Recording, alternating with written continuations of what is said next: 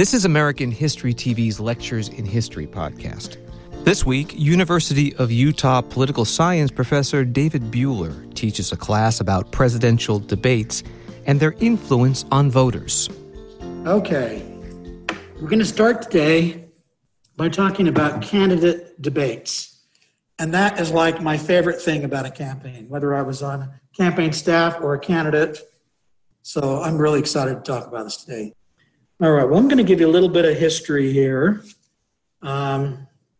So presidential and vice presidential general election debates have become really a highlight of the campaign season. It's something we just expect to happen. That has not always been the case. It's also common in other races, particularly high-profile races. So when was the first presidential debate? Here's a trivia question, historical trivia. Anyone know? Give you a hint. No one recognizes those people? All right, that's a false hint. That's Lincoln and Douglas. A lot of times people think, as they hear of the famous Lincoln-Douglas debates, and they ran against each other for president in 1860.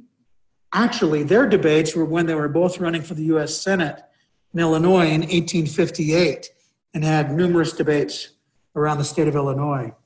And so kind of an odd situation, right? They ran against each other for U.S. Senate. Douglas was elected by the legislature at that time. The legislatures appointed them, the senators. And then 2 years later, they're on the major party tickets against each other. But their debates in 1858 were published and circulated a lot in 1860, and the issues had not really changed a whole lot. Okay, so the real first presidential debate was between John Kennedy and Richard Nixon in 1960. Now, at this point, Richard Nixon had been vice president for 8 years, much better known than Kennedy, who was a fairly junior U.S. senator. Though his family was somewhat well known, and he wasn't totally unknown, but he was not as well known. Nixon had made a lot of his political career, had taken advantage of television in his career, believe it or not, and was also known as a very effective and fierce debater. So the television networks decided, television was now kind of mainstream. Everyone had one, and they decided to sponsor a series of debates. I think Nixon was very confident and more than willing, even though he was the front runner, to engage in these debates because he knew so much more and was such a good debater, he could totally put Kennedy in his place. The consensus was these debates helped cost Nixon the election, which was a very close election. It, first of all, elevated Kennedy immediately because now they're on an even level, the senator and the vice president. Also, his appearance was much better, much more handsome, better, more telegenic. And there have been some studies on this at the time or some polls. The people who listened to the debate, we're talking especially the first debate, there were like 4 debates, and they were really boring back then. They had really long answers, and they're like 2 hours long. They're more interesting now, I think. But those who listened to the first debate on radio thought Nixon won. Those who watched it on TV felt Kennedy won. So the appearances were really important. So after that, there were no more presidential debates for a while. Part of it was something called the Fairness Doctrine that says that if a station licensed by the Federal Communications Commission gives a candidate time on the air, they have to give their opponent equal time. And so in 1964, Lyndon Johnson was not anxious to debate. He had a huge lead. He didn't really want to debate Barry Goldwater. And they could rely on this Fairness Doctrine to say, there's no way to do it because there's like 10 people running for president, right? You've got all of the really minor party candidates and so forth, and it's just not practical.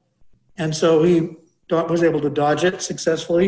In 1968, when Nixon was running again, from his experience in 1960, he was not too anxious to debate now. He'd kind of learned his lesson. So, and in 68 and 72, Nixon was on the top of the ticket for the Republicans. And so this kind of stopped presidential debates. it looked like maybe 1960 was a one-off, that it was never going to happen again. But in 1976, Gerald Ford was the president who took over for Nixon when he resigned. He was trailing his opponent by as much as 30 points that summer.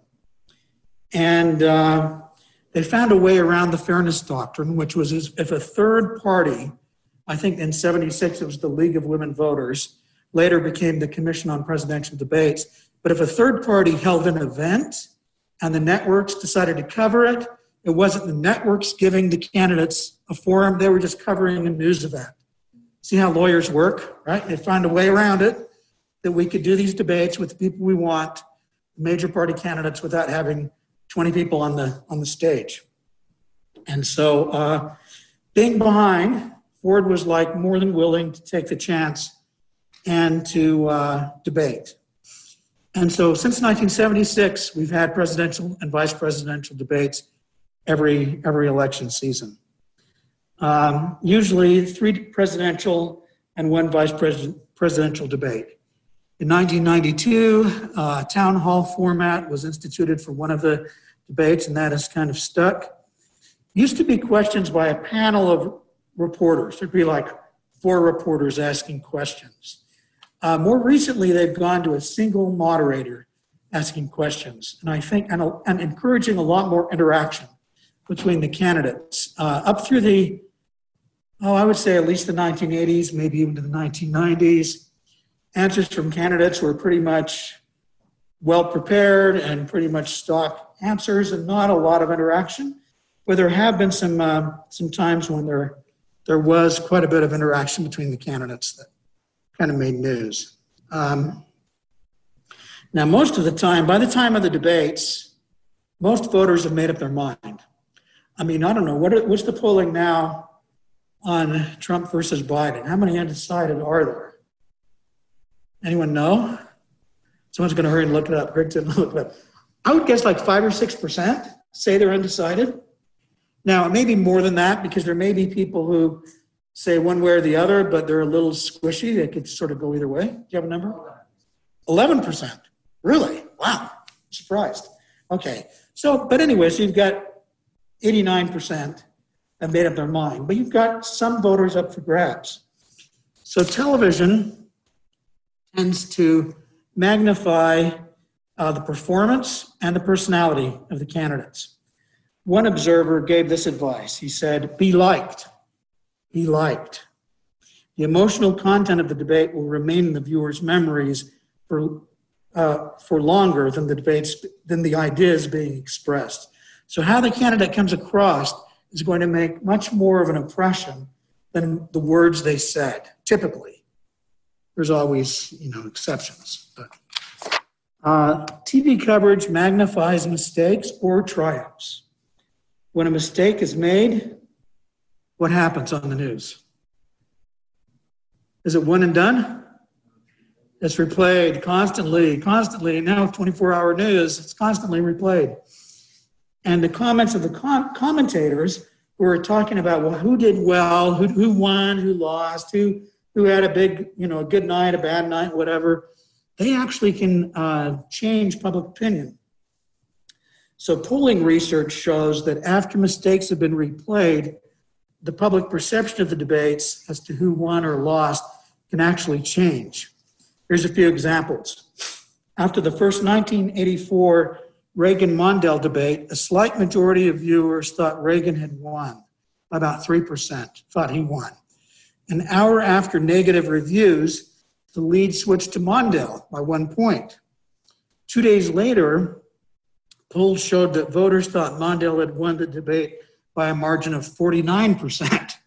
So it went from Reagan winning to pretty even to within a couple of days, Mondale winning hugely. And the challenge for Reagan in that first debate, he was at that time the oldest candidate. We're now breaking those records this year. But he seemed a little confused and muddled and like maybe he's getting too old for the job. He was the incumbent president running for re-election, but his age kind of became an issue. Another famous gaffe was in 1976 in one of these first, the redo of debates in 1976 between Ford and Carter. Now, this was long before the fall of the Iron Curtain, if you remember that phrase from the Cold War. It's when the Soviet Union basically had puppet states in Eastern Europe, and the Soviet Union controlled Eastern Europe. And Ford misspoke. He meant to say, the people of Eastern Europe do not feel like they are dominated. They don't accept Soviet domination in their hearts, but clearly they were dominated. But anyway, he misspoke, and he declared that Eastern Europe was not under Soviet domination. At that point, Ford had pulled up from 30 points behind to being even or maybe slightly ahead in the race. He stubbornly refused to correct this mistake for several days. And so right after the debate, polls showed that Ford won the debate by about 1%. After news reports of the debate carried on for several days, 62% said Carter had won the debate. So it was this mistake getting magnified, and he didn't help himself. He would have gone right out that evening and said, that's what I said, but what I meant was this. He probably could have eliminated a lot of that damage to himself. Okay, so we're going to show a couple of clips. This first one is kind of a little recap on presidential debates the CNN did before the 2012. Okay, just make sure that doesn't feed back to. One indisputable truth, debates can make history.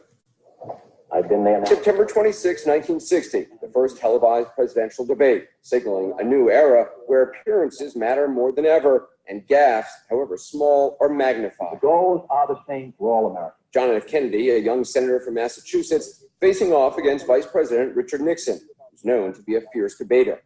But on screen, Kennedy looks cool and calm, while Nixon looks uncomfortable, sweating profusely under the hot studio lights. I think I better shave.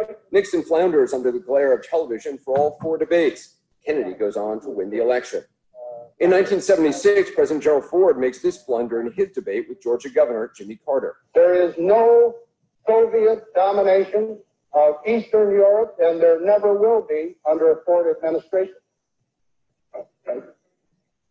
I'm sorry. The remark becomes a central theme in Carter's campaign and is blamed by many for costing Ford the election. Emphasis. In 1980, Ronald Reagan was repeatedly attacked by President Carter for his stance on health care. Governor Reagan, as a matter of fact, began his political career campaigning around this nation against Medicare.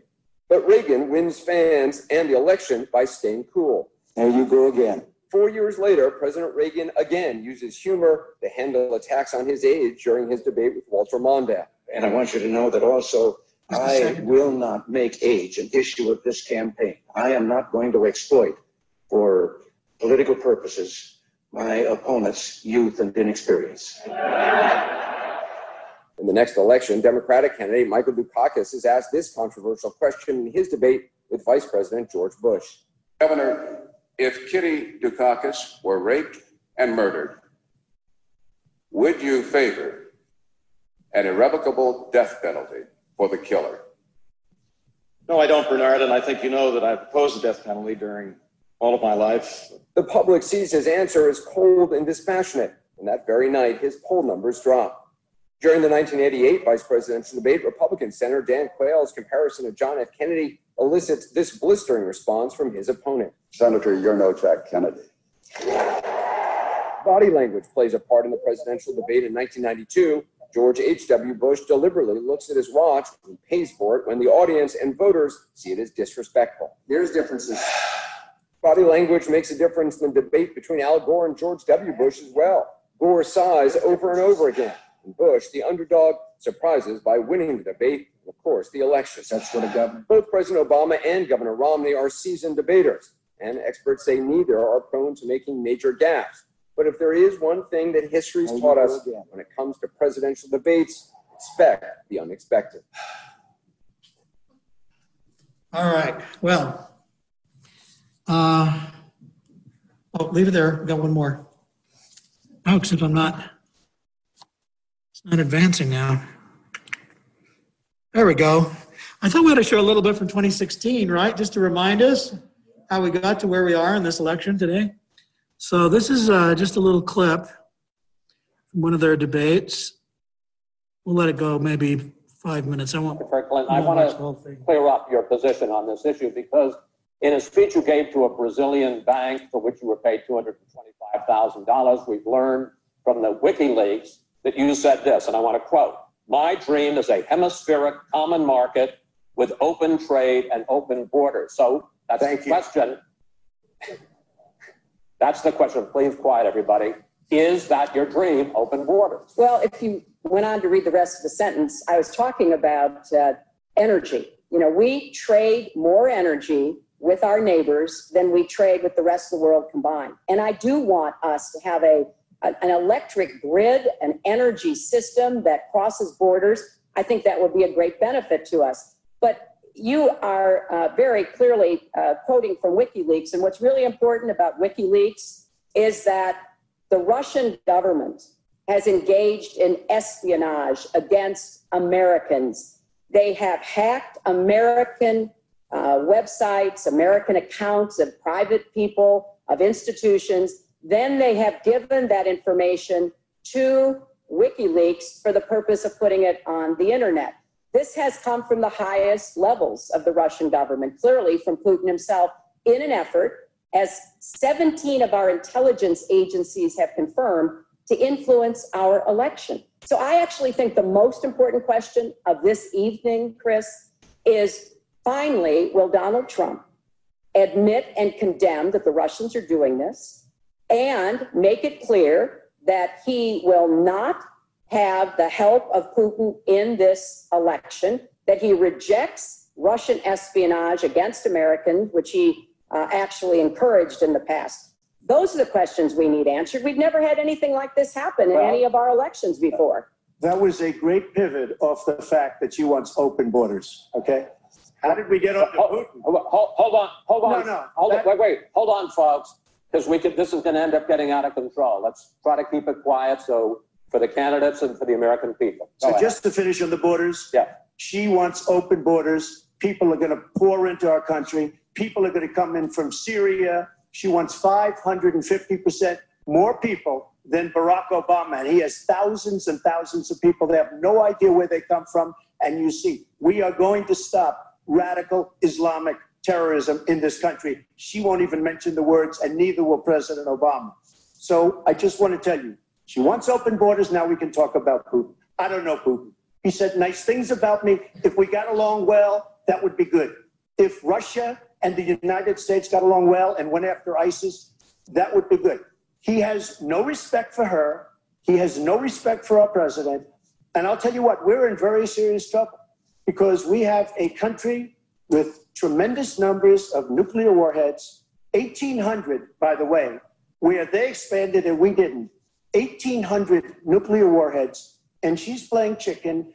Look, Putin, from everything I see, has no respect for this person. Well, that's because he'd rather have a puppet as president of the United States. No puppet. And it's pretty clear. It's pretty clear you won't admit that the Russians have engaged in cyber attacks against the United States of America, that you encouraged espionage against our people, that you are willing to spout the Putin line, sign up for his wish list, break up NATO, do whatever he wants to do, and that you continue to get help from him because he has a very clear favorite in this race. So I think that this is such an unprecedented situation. We've never had a foreign government trying to interfere in our election. We have 17 intelligence agencies, civilian and military, who have all concluded that these espionage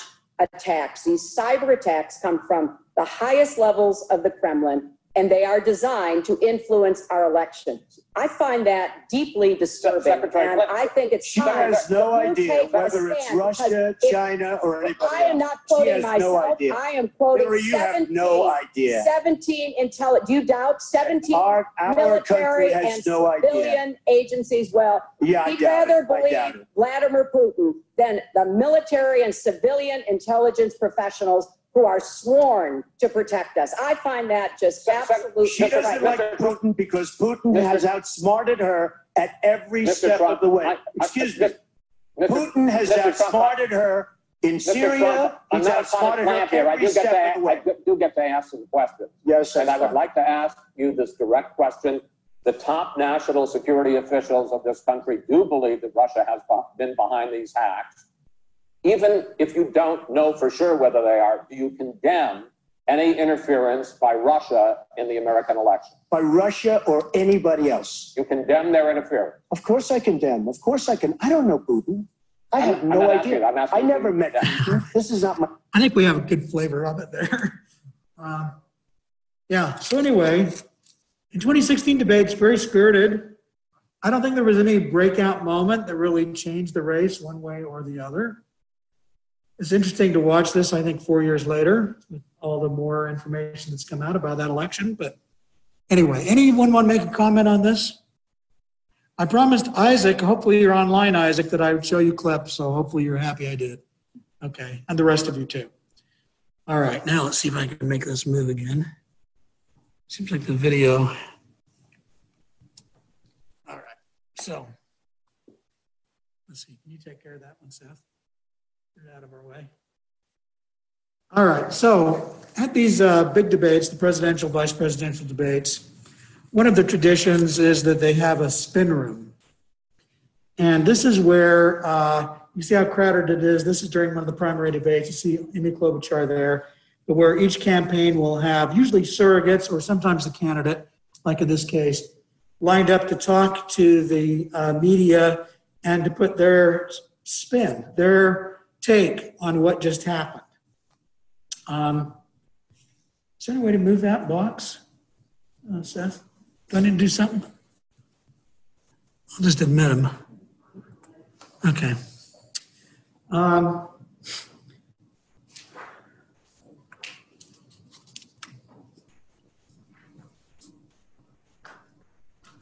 So in a way, this has become, I think, sort of a joke, because it's like, I mean, it's sort of inevitable. Whatever bad things happens, the campaign will try to put the best face on it. Versus if it's a good debate, of course they'll tout that. Okay. So that reminds me when Klobuchar couldn't name the president of Mexico. Oh, I didn't remember that.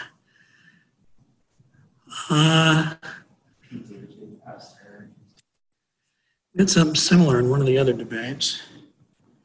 Okay, how come I'm not advancing now? Man, that's weird. I'm gonna just do this.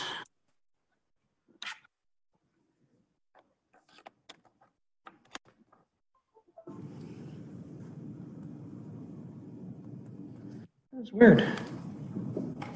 All right, let's just see what's going on here. We don't want to end the show. Okay. There we go.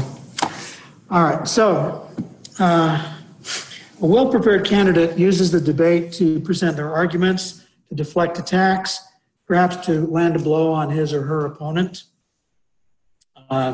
One observer of this, I thought this was a great quote, like soldiers armed with hand grenades, candidates march into televised debates bearing an arsenal of rhetorical ammunition. Whatever the question being asked, debaters are instructed to answer with the desired predetermined response. The goal of staying on message, borrowed from the world of advertising, ties debaters to a set of narrowly conceived themes that have been audience tested and painstakingly followed.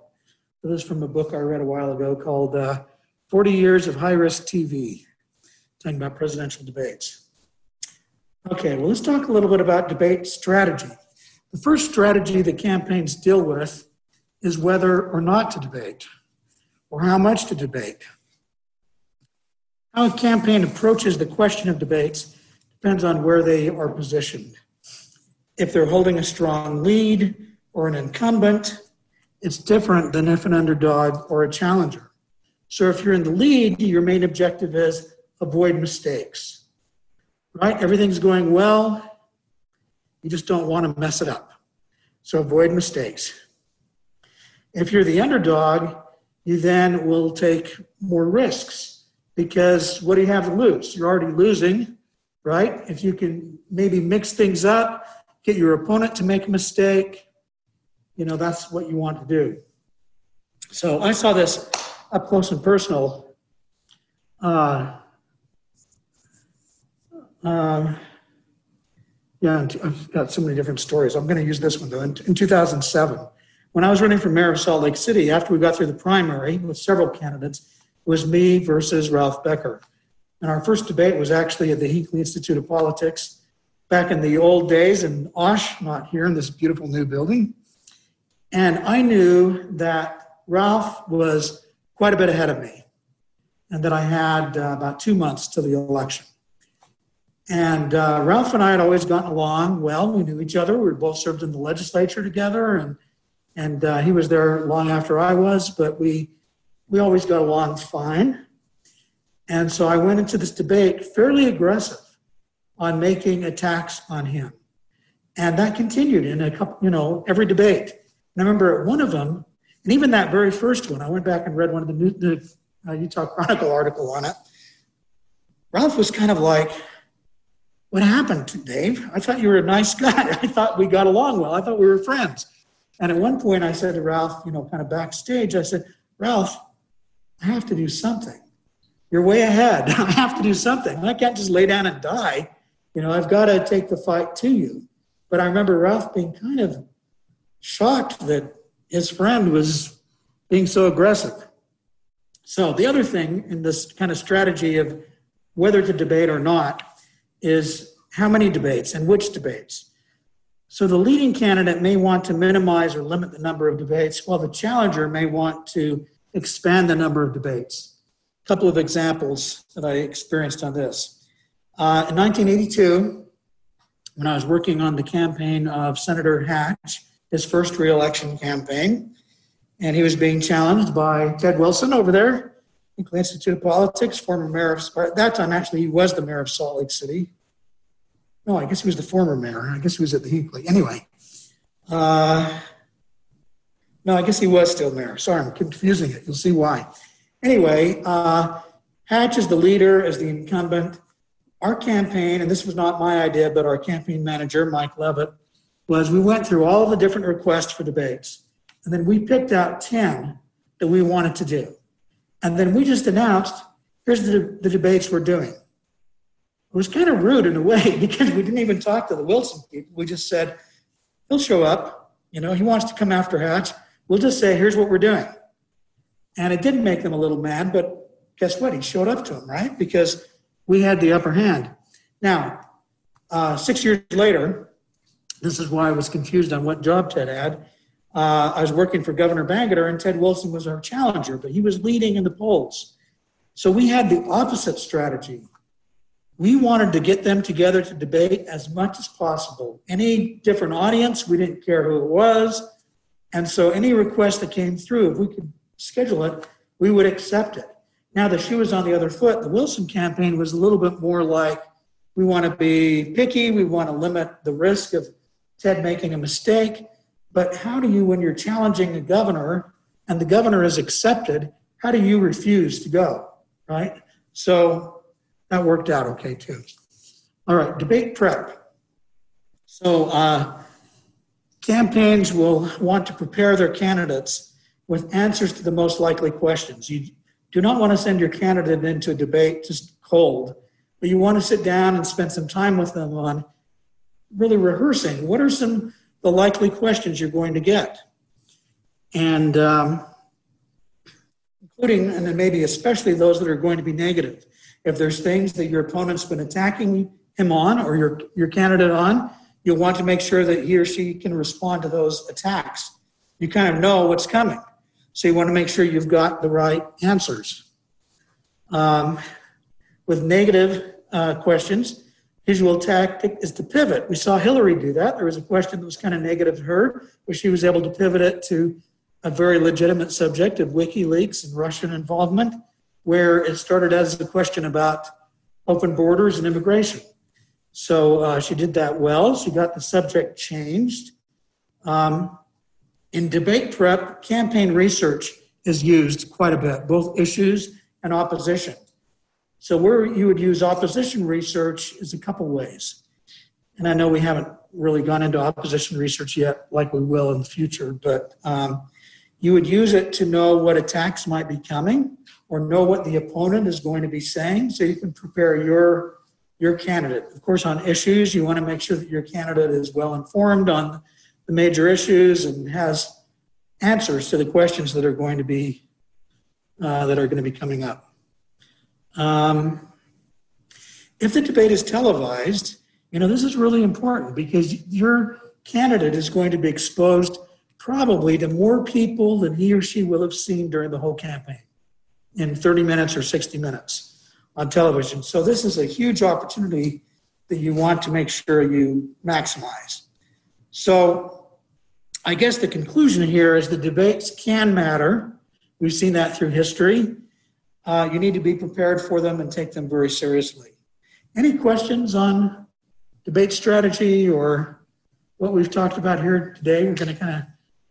I'm going to pivot slightly and move on a little bit to some other things. Anything from Zoom? Okay. I had a quick question. Oh yeah, please.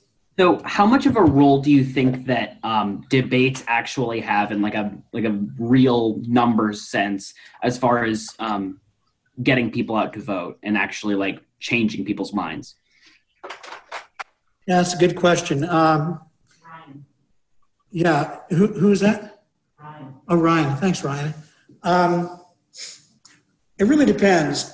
Both candidates are pretty evenly, pretty even as far as their debating skills, and that there's no big surprises, no big mistakes. Probably does not have much impact.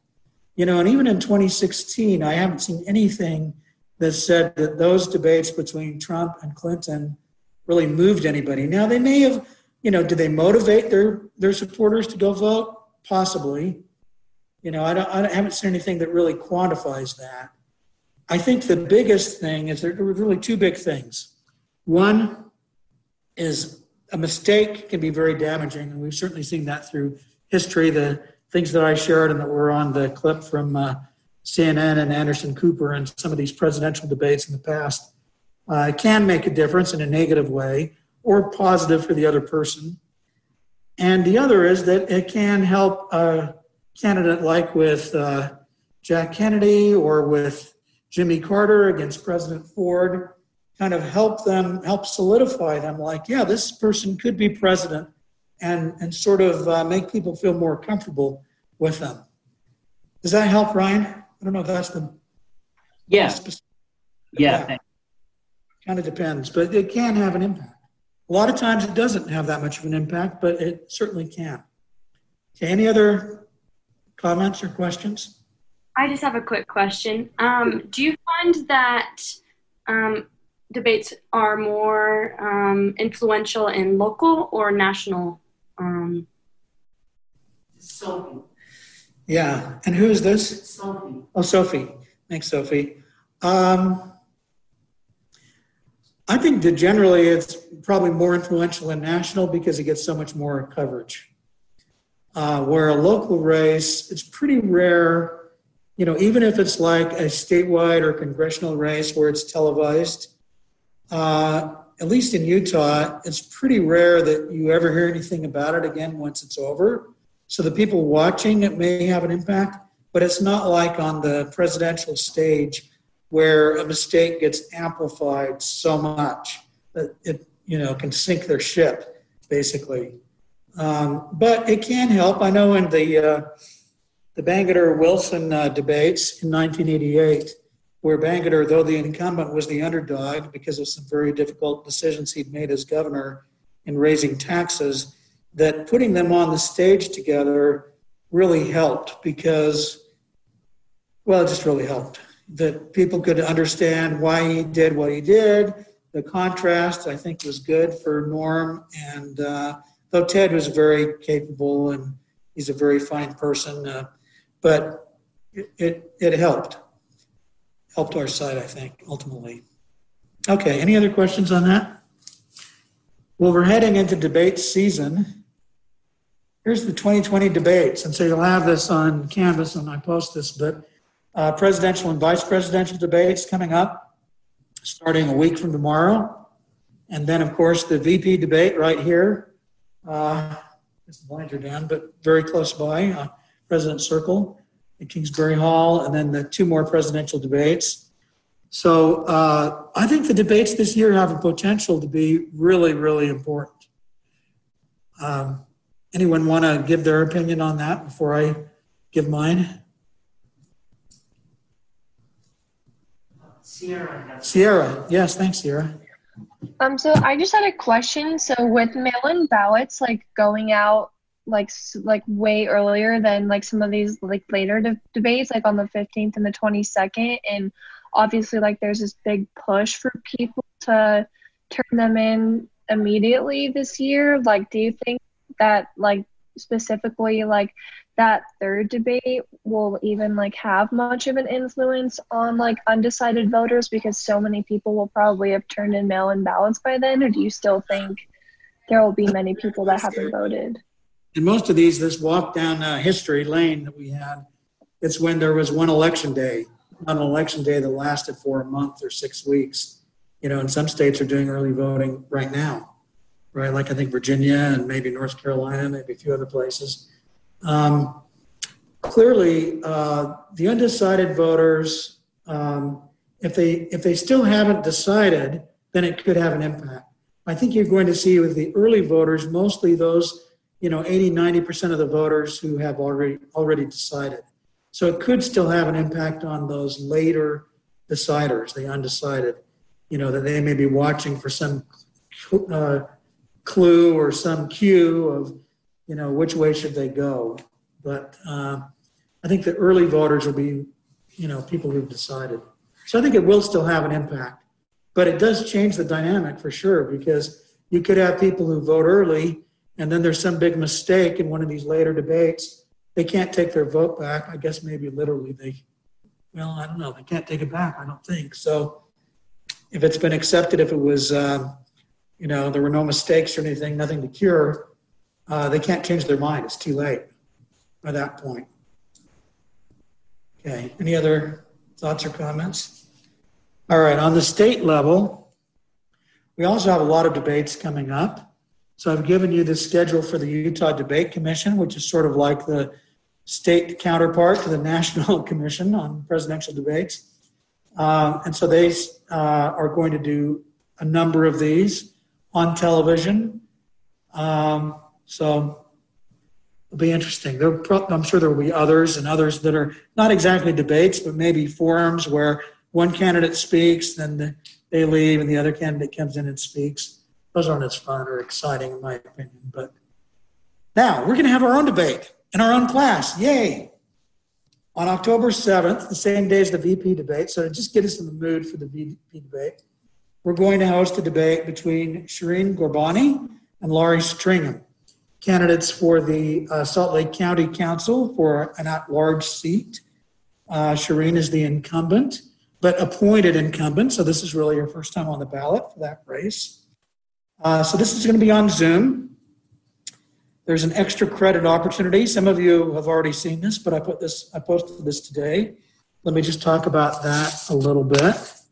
So I've given them pretty strict rules on the debate, but I'm inviting your help if you'd like to help suggest questions to be asked.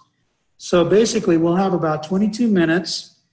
And this is all posted on Canvas. Maybe you've already seen this. I'll just cover it real quickly.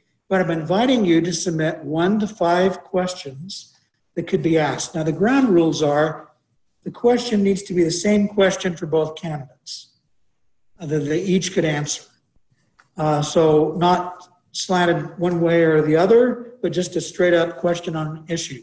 For every question you submit to me that follows this rule of being something that could be asked to both candidates, I'll give you 10 points, whether or not your question is used, up to a maximum of 50 points or 5 questions. So I'm asking you, if you're interested in earning a little extra credit, send me your questions in a Word document by next Sunday night at 11:59, our favorite day and time. And if I decide to use one of your questions, I will ask you to offer them. Now, I know we've got some people working on at least one of these campaigns. So in that case, you can still earn extra credit, but I would not have you ask the question. But maybe I'd ask your question. It's a good question. Todd, did you have a question for me? The question will be emailed to you, or is there a place on campus? Yes. No, not on campus. You send me in a Word document, then I'll go through them between next Sunday and sometime before the 7th, decide which ones I think would be good. If there's one of yours that I'd like you to ask, I'll follow up with you and say, how about asking this question? If we have time, we may not have time to get to all of them. But I thought this would be a fun way to involve the class, but also in a way that is, I'm really very, a real stickler of I want this to be totally fair to both candidates. And so, and it's funny, these days, even in the presidential debates, as we saw, particularly in the exchange between Hillary and Trump, questions are much more personalized to a particular candidate than they used to be. Those were never debate rules I would agree to. I always felt like the question needed to be, I feel like it's more fair if it's the same question posed to both candidates, rather than something like, oh, they're going to give me a zinger, then they're going to give my opponent a cream puff. And so that's how we'll do it. Any questions on that? So I think that'll make it fun. We will be on Zoom, but that way they don't have to wear masks either. So that's a plus, even though it'd be fun to be here in person. Okay. Next 20 minutes, we're going to start on the textbook, chapter 2 on political math. So some elections are very close, decided by relatively few votes. We know that. A couple of famous examples. Well, let me give you a couple of my examples first. So in 1988, I've talked about this. I'm going to continue to, I'm sure, the Bangerter's re-election, where he'd been trailing in the polls by like 30%. Eventually, he won in a three-way race, 40% to 38%. About 11,000 votes out of 650,000 votes. So very close. In 1991, when I first ran for Salt Lake City mayor, it was a 5-way race in the primary. Every poll had me in 3rd or 4th place going into primary election night. When I went to my little victory party with my supporters, I had notes in my pocket to give a concession speech because I thought, clearly I've lost. I ended up squeaking through into 2nd place by 0.003%, by 102 votes. So sometimes these races are very, very close. All right, nationally we have the famous example of Bush versus Gore in 2000, where Bush carried Florida by 537 votes, thus winning the Electoral College, although he lost the popular vote. And then similarly, our last presidential election in 2016, Trump won with a little bigger margin in the Electoral College, 304 votes, but lost the popular vote, 46.1 to 48.2, or 63 million votes to 66 million votes. So Trump won in three states that were key: Pennsylvania, Wisconsin, and Michigan, which really won him the election. Those are states that could have gone either way.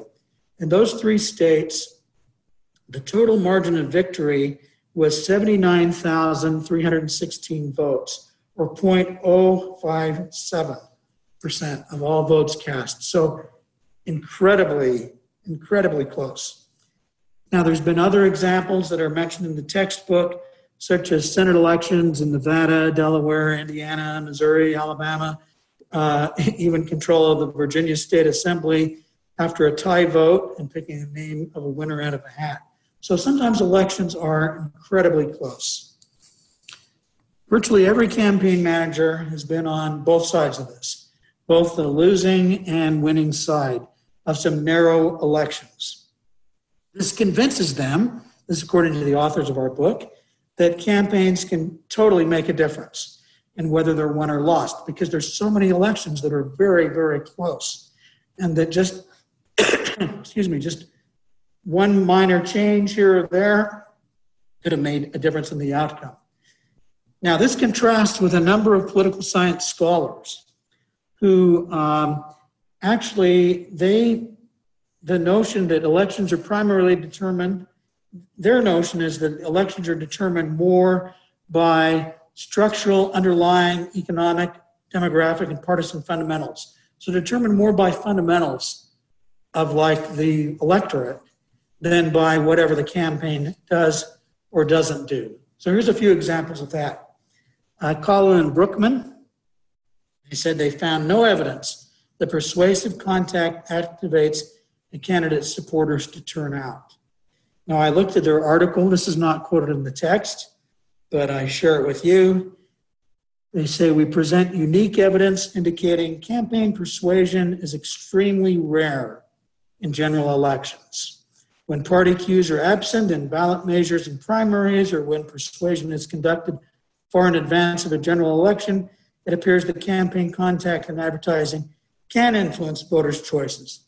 So what they concluded is in a general election, they don't believe that campaigns make much difference. But before the general election, in a primary or in an election where candidates are unknown or like a ballot measure, it could definitely have an impact. All right, well, what do you think about that? Let me go back. If that's true, why are we here? Right? That's what I think about it. If campaigns make no difference, we should cancel this class, call it good. But obviously we think they can matter, and that's why we're here. Any comments or thoughts on that? Does that surprise anybody? I thought it was a little surprising. Okay. Well, so there is this scholarly skepticism, but the campaign managers who were surveyed for this book do not suggest that campaign effects are large, and none seem to believe that there are big pools of moderate, undecided voters, but they agreed that fundamentals greatly matter, but they also leave ample room for marginal effects of turnout or persuasion. So again, this is really what we're focused on, is not that there's 50%, not in a general election, usually, 50% of the voters who could go either way. There's usually 5% or 10% or something like that could go either way, that the campaign is really focused on, as well as not losing the support they already have. So here's some questions to consider. Are those who say fundamentals matter most and campaigns hardly register on the results correct? Are those that say mobilization is most vital correct? What about those who say persuasion is the most important factor? Do campaigns matter? And if they matter, do they matter by mobilizing their sides, partisan voters, or by persuading swing voters? So any thoughts on these questions? Will I get a drink of water?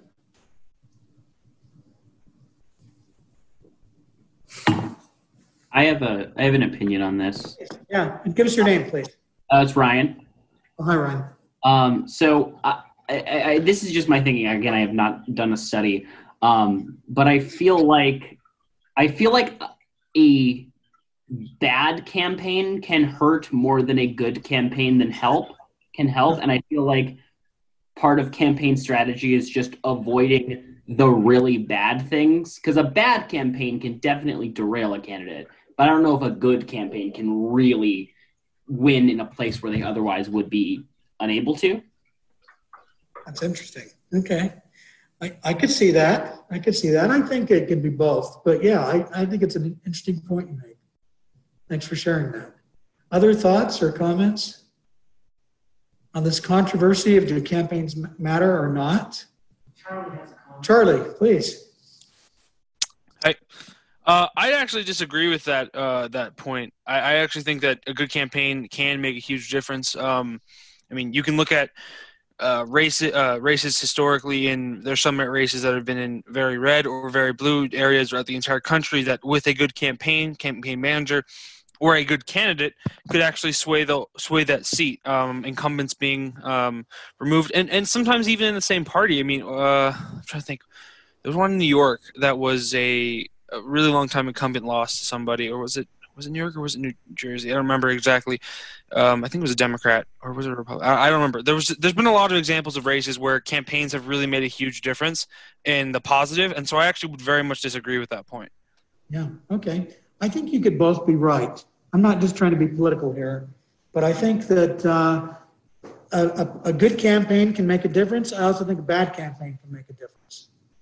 And there's probably other campaigns where they really don't make much difference. That the fundamentals are so strong, there's really no way to overcome them. So I think it's kind of all over the place. All right, so the point I want to get across here from the book is that many political scientists do argue that the fundamentals, such as the economy, the incumbents' approval ratings, the partisan composition of the district or of the electorate, ultimately sort winners and losers, not hundreds of decisions that campaign managers and candidates make. We've kind of talked about this, so unless anybody has something really that they really want to say, I think they have a point, but I don't think you can say it makes no difference. Okay, anyone disagree with that? All right, so, and give you a number of examples. I don't think I'll take the time because we're to go through each of these, but you can just see these examples of where the scholars have raised concerns or raised at least skepticism that campaigns make as much difference as people in the campaign business might assume. Okay, I saw a hand. So this kind of scholarly doubt is rooted in several assumptions. All of these fundamentals that could make a big difference, and that no amount of campaign spending or brilliant strategy can change those fundamentals. And also that scholars argue that even if campaigns had the potential to change entrenched minds, there would need to be measurable differences in the impact of competing advertising campaigns. So what they're saying here is that, yeah, campaigns, okay, but they kind of negate each other. You know, one person runs an ad, another person runs an ad. A lot of times the spending is fairly even, at least maybe even enough of what makes a difference that, you know, they're just skeptical that this really makes that much of a difference. Well, campaign managers point out that much of the scholarly research is focused on presidential campaigns, where fundamentals are likely to matter the most and campaigns are likely to matter the least. So what they're saying, it may be more true for presidential campaigns than most of the campaigns in America. Because we know that there's thousands of non-presidential campaigns and elections, whether for Congress, legislature, governors, city and county elected officials, and so forth. One campaign manager stated, maybe the notion that campaigns have little effect has some validity on the presidential level, but on the state and local levels, I think campaigns make all the difference. So down ballot races, as they're sometimes called, are more susceptible to campaigns' effects than high profile races because the quality of the campaigns vary more widely at the local level. So things are not always as even a playing field as you get down the ballot into these smaller races. So there's a couple of arguments that talk about that, you know, that basically as you go down the ballot, it's less true, but, you know, presidential, it may be somewhat true. So let's just throw it out. What do you think about this idea of the scholarly skepticism versus the counter arguments that no, campaigns can make a difference? If you had to make a choice, which side would you be on? Or somewhere in the middle?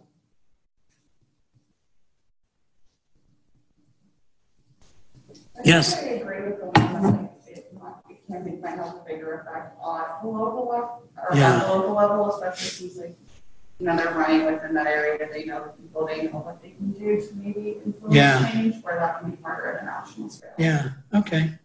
Yeah, and maybe where it's less partisan too, right? Could have a bigger impact. Okay, Thanks. Anna, right? No. What's your name? Abby. Abby. I had the first letter right. Okay, Abby, thanks. Other thoughts on this? I guess my main point would be we are here for a reason. Campaigns can make a difference, but it's also good to sort of temper that, because one thing that is also, I think, very true is that those who are campaign consultants, maybe professional campaign managers, they may overstate what the good they can do for a candidate, right? They may oversell. Like, we could take anybody and make them president. We can, there's a lot of other factors. And certainly the fundamentals, the partisan nature of the electorate, where they line up on a partisan basis, what's going on in the economy. There's just a lot of other things going on that also matter. But certainly on the margin, and many elections are decided on the margin. Many elections are won by less than 10% or even less than 5% of the vote. And that's where campaigns really can make a difference. Okay, thanks everybody. We'll see you one way or the other on Wednesday. Get ready for all these debates coming up. Oh my goodness, it's like my favorite time of the decade. Thanks for listening. Please rate, review, and subscribe to this podcast wherever you get your podcasts. We would love to hear from you. You can email us at podcasts@c-span.org.